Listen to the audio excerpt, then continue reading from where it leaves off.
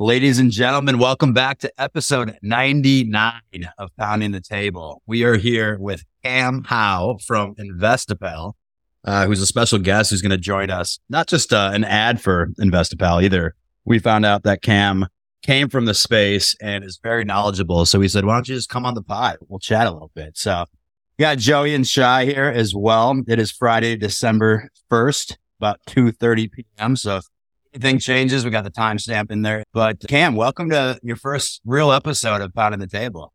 Yeah, thanks for having me on, guys. Excited to be here.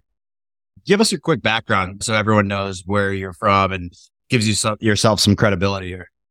Yeah. So I've been in the space now, I'm not already quite a few years now.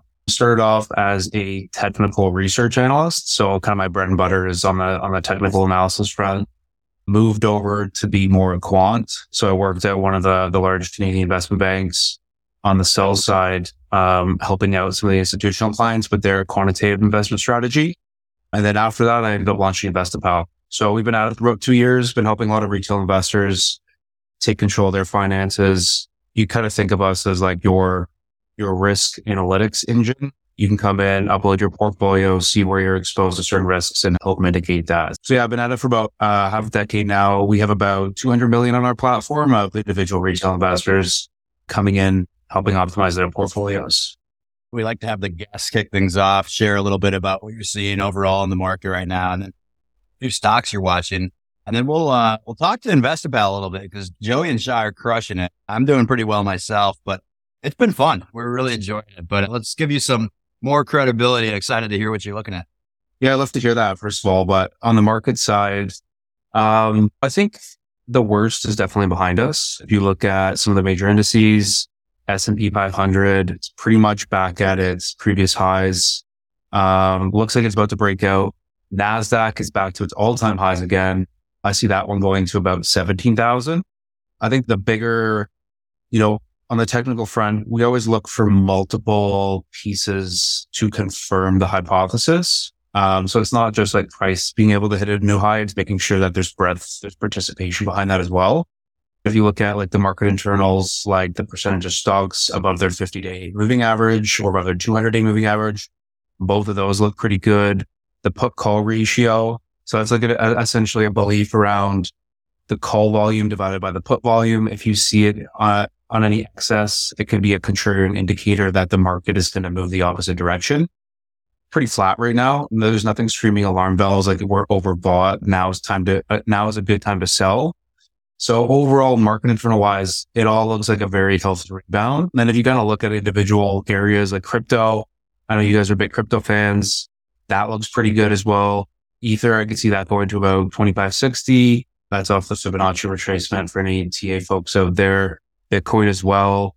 Nice little reset in RSI. Pretty durable rally. I see that one going to about 47,000. I don't know if you guys are keeping an eye on any of those either, but I think crypto is a pretty good indication of like a risk on environment right now.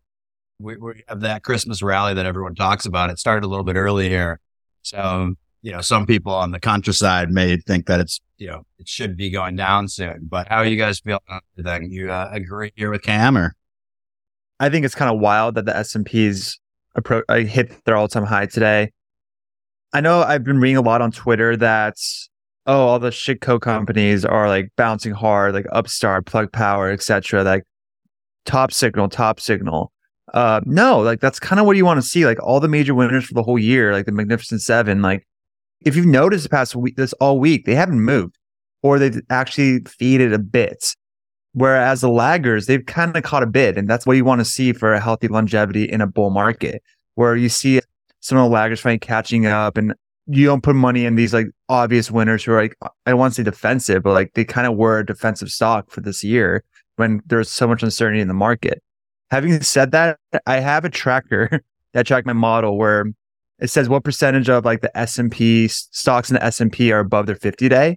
Usually, if it's under 20%, that's way oversold. Should be a bounce. If it's over 80% overbought, might be a little toppy, and then maybe there's some consolidation or fades going to happen. Well, today it hit 82%. So I do think combination of the Feds the data we're getting is Goldilocks numbers, where inflation is going lower, and it looks like there's going to be a soft landing. And the narrative is coming now that, rate cuts might happen in Q1, where, by the way, before I move on, like I think it's going to happen in Q3. No chance it's going to happen in Q1 or Q2. As everyone knows, Fed overstays their welcome always. So that's going to be the same thing again on cutting rate hikes. Anyway, going back to it. So I think the combination of like the insane run-in happened in November was bullish data that inflation is behind us. Business spending has actually gone out of the recession from all the earnings we got from tech. I think the Santa rally did happen. I don't know if it's going to continue throughout the year. I could see a scenario where the laggers keep getting bought and there's going to be a massive dump in January. There could be a very bloody January for growth tech and all the big tech players. So keep in mind that. And also, it's never been cheaper to buy a hedge for your portfolio. Like, I don't want to hear excuses on Twitter like, oh my God, like I'm down 15, 20% this month when I had such a big run up. The VIX is under 13. It's dirt cheap to buy June 2024 puts to protect your portfolio, or even December 2024 puts to protect your portfolio. Like, it's never been cheaper. So I advise everyone to hedge their portfolio and protect those gains, because it does feel squeezy potentially if it continues the next couple of weeks. Joey, anything you want to add on that? I do want to talk about quickly, or I'm curious actually just about with what Elon Musk said. Clearly, we're not on the same page. We don't say F our sponsors here. We bite them on full force here. But I was curious because I saw a lot of backlash on Twitter, like the inverse, where people were like, all right, I'm selling Disney. I'm going to be, he's like, hi, Bob. And he's clearly talking to Bob Iger. And so curious if anyone thinks that Disney could see a hit. Like we saw that with Target and with Budweiser, and they were selling off there. Do you think that we're going to see anything with either Tesla or with Disney on that, Joey? No, I think we saw the bulk of that already play out. You have those initial people that will do anything Elon Musk says, but then you have the other people that have been long holders at Disney that are kind of just ignoring the noise. I think Disney has a lot going on for them. They can't even really say anything in response to that right now because, they're battling these activist investors trying to get on their board and, adding these other board of directors to try to say, oh, look at all these people with the experience that we're adding. They put their dividend back on. Elon gets a lot of headlines because he's a very important figure. And I mean, that's just kind of what he does. He's the ultimate marketing machine. And he goes from that to the Cybertruck release. And, he's been all over the news for weeks now. So, I mean, Elon's just being Elon. Then they pushed the Cybertruck back. I thought, because I was seeing that it was supposed to release yesterday. And then I saw Alliant Capital say that not till 2025, or is that incorrect? That's for the cheaper model. So that's for like the $60,000 model. Yeah, I think it's like the production line started rolling off and some deliveries were happening from like years ago. But now if you place an order and there's like the new price point and when you could actually receive delivery if you placed an order. What do you think about the Santa rally, Joe? Well, I mean, so what Shay was just saying. So, I've been heavy in those Mag 7 type stocks, not all of them, but, a good bulk of them. So yeah, as these smaller companies have now taken off, the Mag 7 have pretty much been flat this week. I mean, my main runner has been like CrowdStrike over the last 2 weeks and my cyber exposure, but yeah, it's almost flatlined, while now you've got countless stocks up double digits today that, I mean, as Shay was calling shitcos, where you have Upstart, Carvana, you have Lyft up 13% today. Then you had some good earnings reports out of Samsara, UiPath, and Elastic, and you see those stocks up 22%, 28%, and 36% respectively. So you're just seeing these massive moves. And it goes back to, I think, 2 weeks ago when we were talking about smaller tech companies that we felt like could be coiled springs if they catch a bid. And Confluent was a stock we had talked about. And you see that's run from, 18s to where it's sitting almost 23 right now. And a lot of these companies are doing the same thing, just no news, no earnings, and are just starting to soar. So it's good to see the smaller companies catching a bid, because that could just be, capital returning to the market, because there's still trillions on the sidelines just sitting in these money market accounts. And I was hoping, like those FOMO traders would come in like, oh, look, the market's heading back to all-time highs. Everybody's waiting for, that revisit to October lows, as all the experts were saying, oh no, this is a head fake. It's going back lower. Well, it didn't. So at some point that money needs to come back in, or, you could sit and make 4.5% on your savings account if you really want to. But Yeah, I think it's good to see these smaller companies catching a bid. Some of them, I feel like the runs have been a little too much, but it looks like a healthy market. I want it to be a healthy market, but I do think you should be cautious. A lot of this, I know in our group text and even texting some other guys like Brad Freeman, stock market nerd, kind of like, hey, dear, you getting some 2020 vibes with this where a screenshot yesterday. So that's for what that's worth. Whenever the screenshots start coming out, it's not good. Yeah. And I saw one of his tweets like, yeah, when the screenshots or your portfolio performances and the rockets start coming out, I feel like that was a bit of a jab at Joey Rockets right there. But yeah, it gets to the point where like everybody's so excited and everything's going up. That's when I was like, wait, this feels a lot like the 2022 run up where everything's going up every single day. And I mean, I can't remember the last, 3 straight down days that we had. So that's where I start getting like, PTSD from the declines we saw in 2021, 2022 that, okay, maybe we need to be more cautious, stop deploying into this, maybe start thinking about where you could trim and reshuffle some positions to get more into some value. And I mean, I even did that with trimming off some of my top growth names and just like parking it in PayPal. Like, okay, this is a very undervalued play. I'm probably not going to lose, 20, 30% of this on a downturn, but Microsoft was one of the positions I ended up trimming where I know everybody loves it right now because it's going to like be one of the leaders in AI, but I was looking at the valuation on that and even talking with Shay about it. It's like, this is a very expensive stock now, regardless of what they have going on internally that could be great 10 years from now.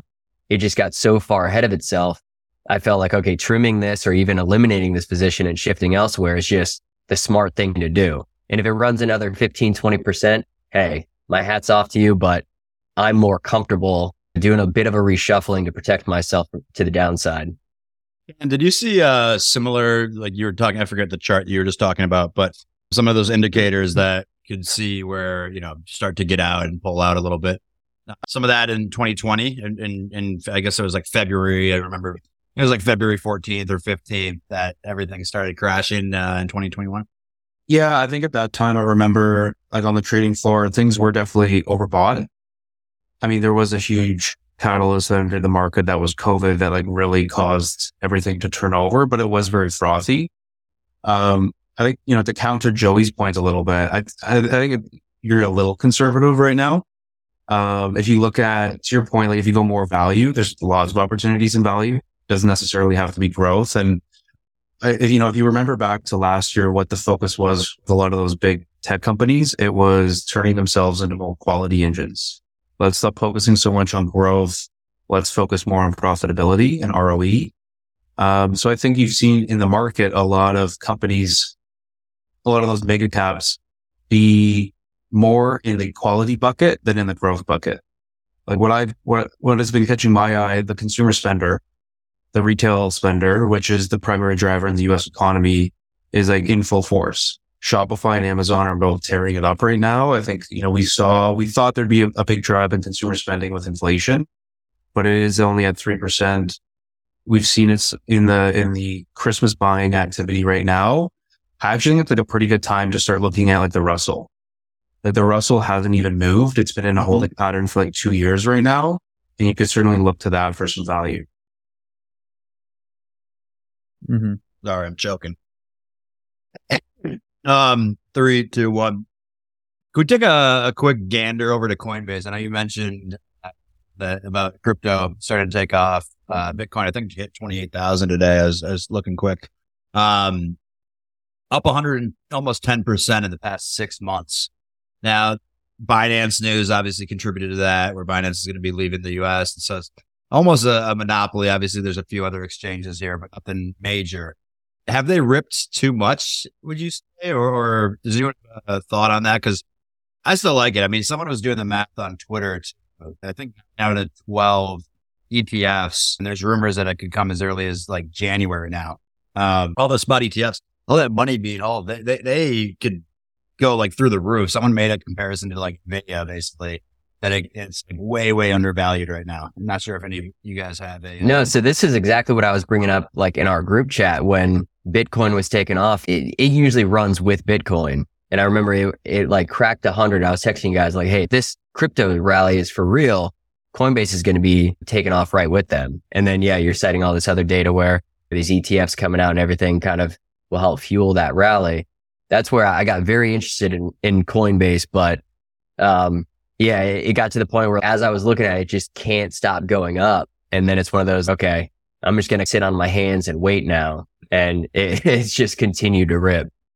You have like an RSI like 87 right now. I think it's very overbought. I think it's good. Joey, I think you're right. It's a good buy. I'd wait. I'd be a little patient on it. I think it's going to come in. You probably see a 50% check back or something. And that's a good buy opportunity. What about Robinhood then? And I guess kind of similar space somewhat. A lot of the retailers, they have crypto involved as well. It's 934. They're up 6% today. What are your thoughts on that? Are they up because they're launching in the UK? I feel like that was the main news they had. I think it's just a bucketing approach. I think all fintech, they're laggers. So I think they're all catching a bit. SoFi exited the crypto space this week, but they're catching a bit today. PayPal is catching a bit. It's just a lot of money just going towards like whoever's been lagging. And Robinhood, of course, would be in that category. Same with Upstart. SoFi, your Wi-Fi is also lagging a little bit. So Cam, we're super excited to have you on again, the CEO and founder of Investipal. We're going to be doing a full walkthrough on YouTube that we'll be sharing later this week as kind of an additional piece that you guys can get. But Shai's going to give you a quick demo, but more so just talking through some of the portfolio. The idea here is, again, we had the Bible 2 years ago. We didn't think about the fact that it was static and stocks move, things change. And so this is a much better version of the Bible now. You guys can see exactly the stocks that we're looking at. And there's even an area to actually click notes and type out why you're buying or selling a specific stock. So Shay, I'll give you the mic and you can walk through because you've been crushing it here. Yeah. So I've had a casual 30% return on this portfolio last month. Don't expect to do that again next month. However, I picked 10 names, equal weight when I initially started this portfolio, a combination of safe, I quote, defensive, such as mega cap stocks, and also undervalued small cap stocks, because I did believe, I still do, that small cap stocks are going to start catching a big bit going forward, like for the next 12 to 18 months potentially. And then also I want to capitalize on some of the best of breed growth stocks that I know will deliver this earnings, and their chart looks absolutely bullish, and they might finally break out this 12 to 18 month base they're in. So first one I'm going to call out, like I started, each one was 10%. My top dog right now is Transmedics, ticker TMDX. So that's actually 15% of my portfolio. That shows how much it's ran up in November, and it's absolutely justified. They were sold off as within that reason again. Tech bucket is going to have six packs. Everyone's going to be like incredibly healthy due to Ozempic. And they're just like lumping all these medtech companies in that bucket without doing any research into who's actually going to get affected by it. Transmedics was one of the victims in that narrative. And I absolutely think they're going to be a monster going forward. It's not just that they're growing the top line triple digits, they're about to be free cash flow positive next year, or that they acquire this aviation company that's going to enhance their moat to actually have a network effect now. So they're owning the end-to-end process for organ transplants. It's because they were just beat up so freaking much that everyone was panicking. And whenever I see a stock that's a small cap that has a network effect, moats, who's growing the top line triple digits, who's about to be free cash flow positive, I'm going to pounce on that. And I think Q3 earnings was like the signal that a lot of investors needed to see, okay, how much is the aviation company acquisition going to affect their free guidance for free cash flow or operational metrics? And if they didn't acquire that company, they actually would have been free cash flow positive that quarter. So that right there shows, okay, so that makes sense of why they acquired that aviation company, because they're growing their top line like an insane amount. They need to own the whole end to end rather than go brokerages or lease these planes. So I think this is going to be a monster. It will be $100 stock next year, guaranteed. It's at 75 right now. I've been pounding the table for months in this name. This is a mini monster. There's not that many small caps out there that have the fundamentals, the growth trajectory, management telling them like this is in 5 years, we're going to make $1 billion in revenue. It's going to happen. And this company was like trading at 1.4, actually lower than that just a month ago. I was like, there's a huge disconnect happening. So capitalize on that. My second one is Mercado Libre. I love investing in category leaders, specifically category leaders in thematics I'm absolutely bullish on for the next couple of years or rest of the decade. E-commerce fits that. And Mercado Libre is absolutely a category leader in what they do. No one else does what they do in Latin America. Like, they are just the king of LATAM.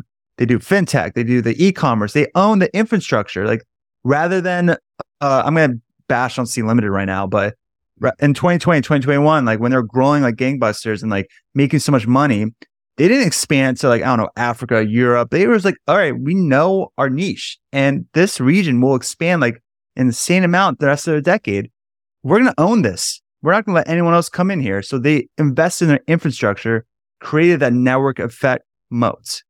That's something C Limited did not do because they expanded to like all these random, potentially high growth areas. Like they tried to get in Brazil, Latin America, failed. Tried to get into Europe, failed. And now other competitors were just eating their pie in Southeast Asia. And that's why they're like, oh, should we grow? Should we be profitable? Like they're going back and forth because they had a huge misstep. And now they're trying to recover from it. And it might be too late. But anyway, so that's C Limited's issue. Mercado Libre is a category leader. Love them. Another stock that I love, number 3 in my portfolio, is DigitalOcean. They're not a category leader in exactly the thematic, which is cloud computing. However, they are a category leader in SMBs for cloud computing. And they were just so dirt cheap at $20. Not because their product is bad, not because their tech is bad. It's because they're just absolutely mismanaged. And the previous CEO, Yancey, was an ex-CFO. And it's rare for a CEO who used to be an CFO succeed in a company that's very developer focused, who has a high growth thematic such as cloud computing. And we saw what happened to DigitalOcean all year. Like they're just focused on buying back debts, just like manipulating the balance sheet rather than investing in their developers or invest their growth for the company. So now that Yancey's out, they're looking for the new CEO. He's not announced yet. I hate investing in a company that has no captain on the ship. But I know DigitalOcean is the only pure cloud computing company in the market, and they're a category leader in what they do, which is cloud computing SMB. So I think that's going to be a winner. And worst case, they're going to get acquired by some legacy tech company who wants to get some exposure in this specific thematic. And I hope that doesn't happen. But again, that's a category leader in what they do. Last one I'm going to talk about, because I'm like ranting right now, but Unity software. The reason I want to follow up with Unity after DigitalOcean, because they kind of experience the same kind of headwinds as DigitalOcean. Great tech. They have a duopoly with Unreal engines.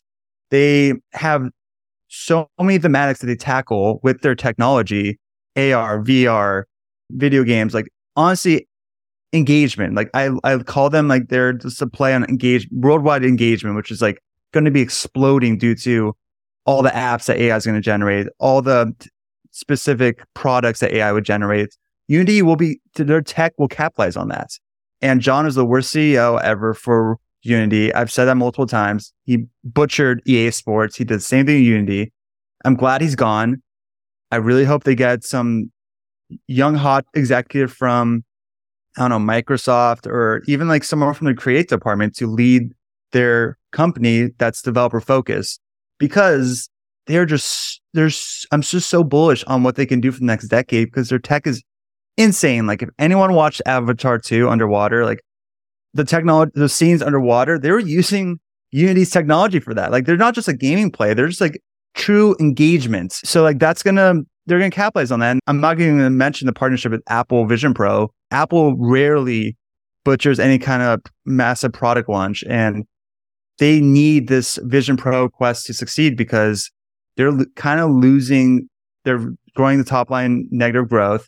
They're a hardware business who capitalizes on their hardware, and they need Vision Pro Quest to succeed, because if they don't, yes, they have a ton of cash, but they need like a new hot hardware to like start leveraging going forward. And I think the partnership with Unity is just going to ride that tide with them. I'm going to stop there, rambled a ton, but yeah, I mean, that's two quick questions. One, Yep. Since you made a guarantee, I gotta say this is not investment advice, but since you made the guarantee, if it's not over 100, will you shave your head by the end of 2024? If it doesn't touch 100? Yeah. All right. They can touch 100.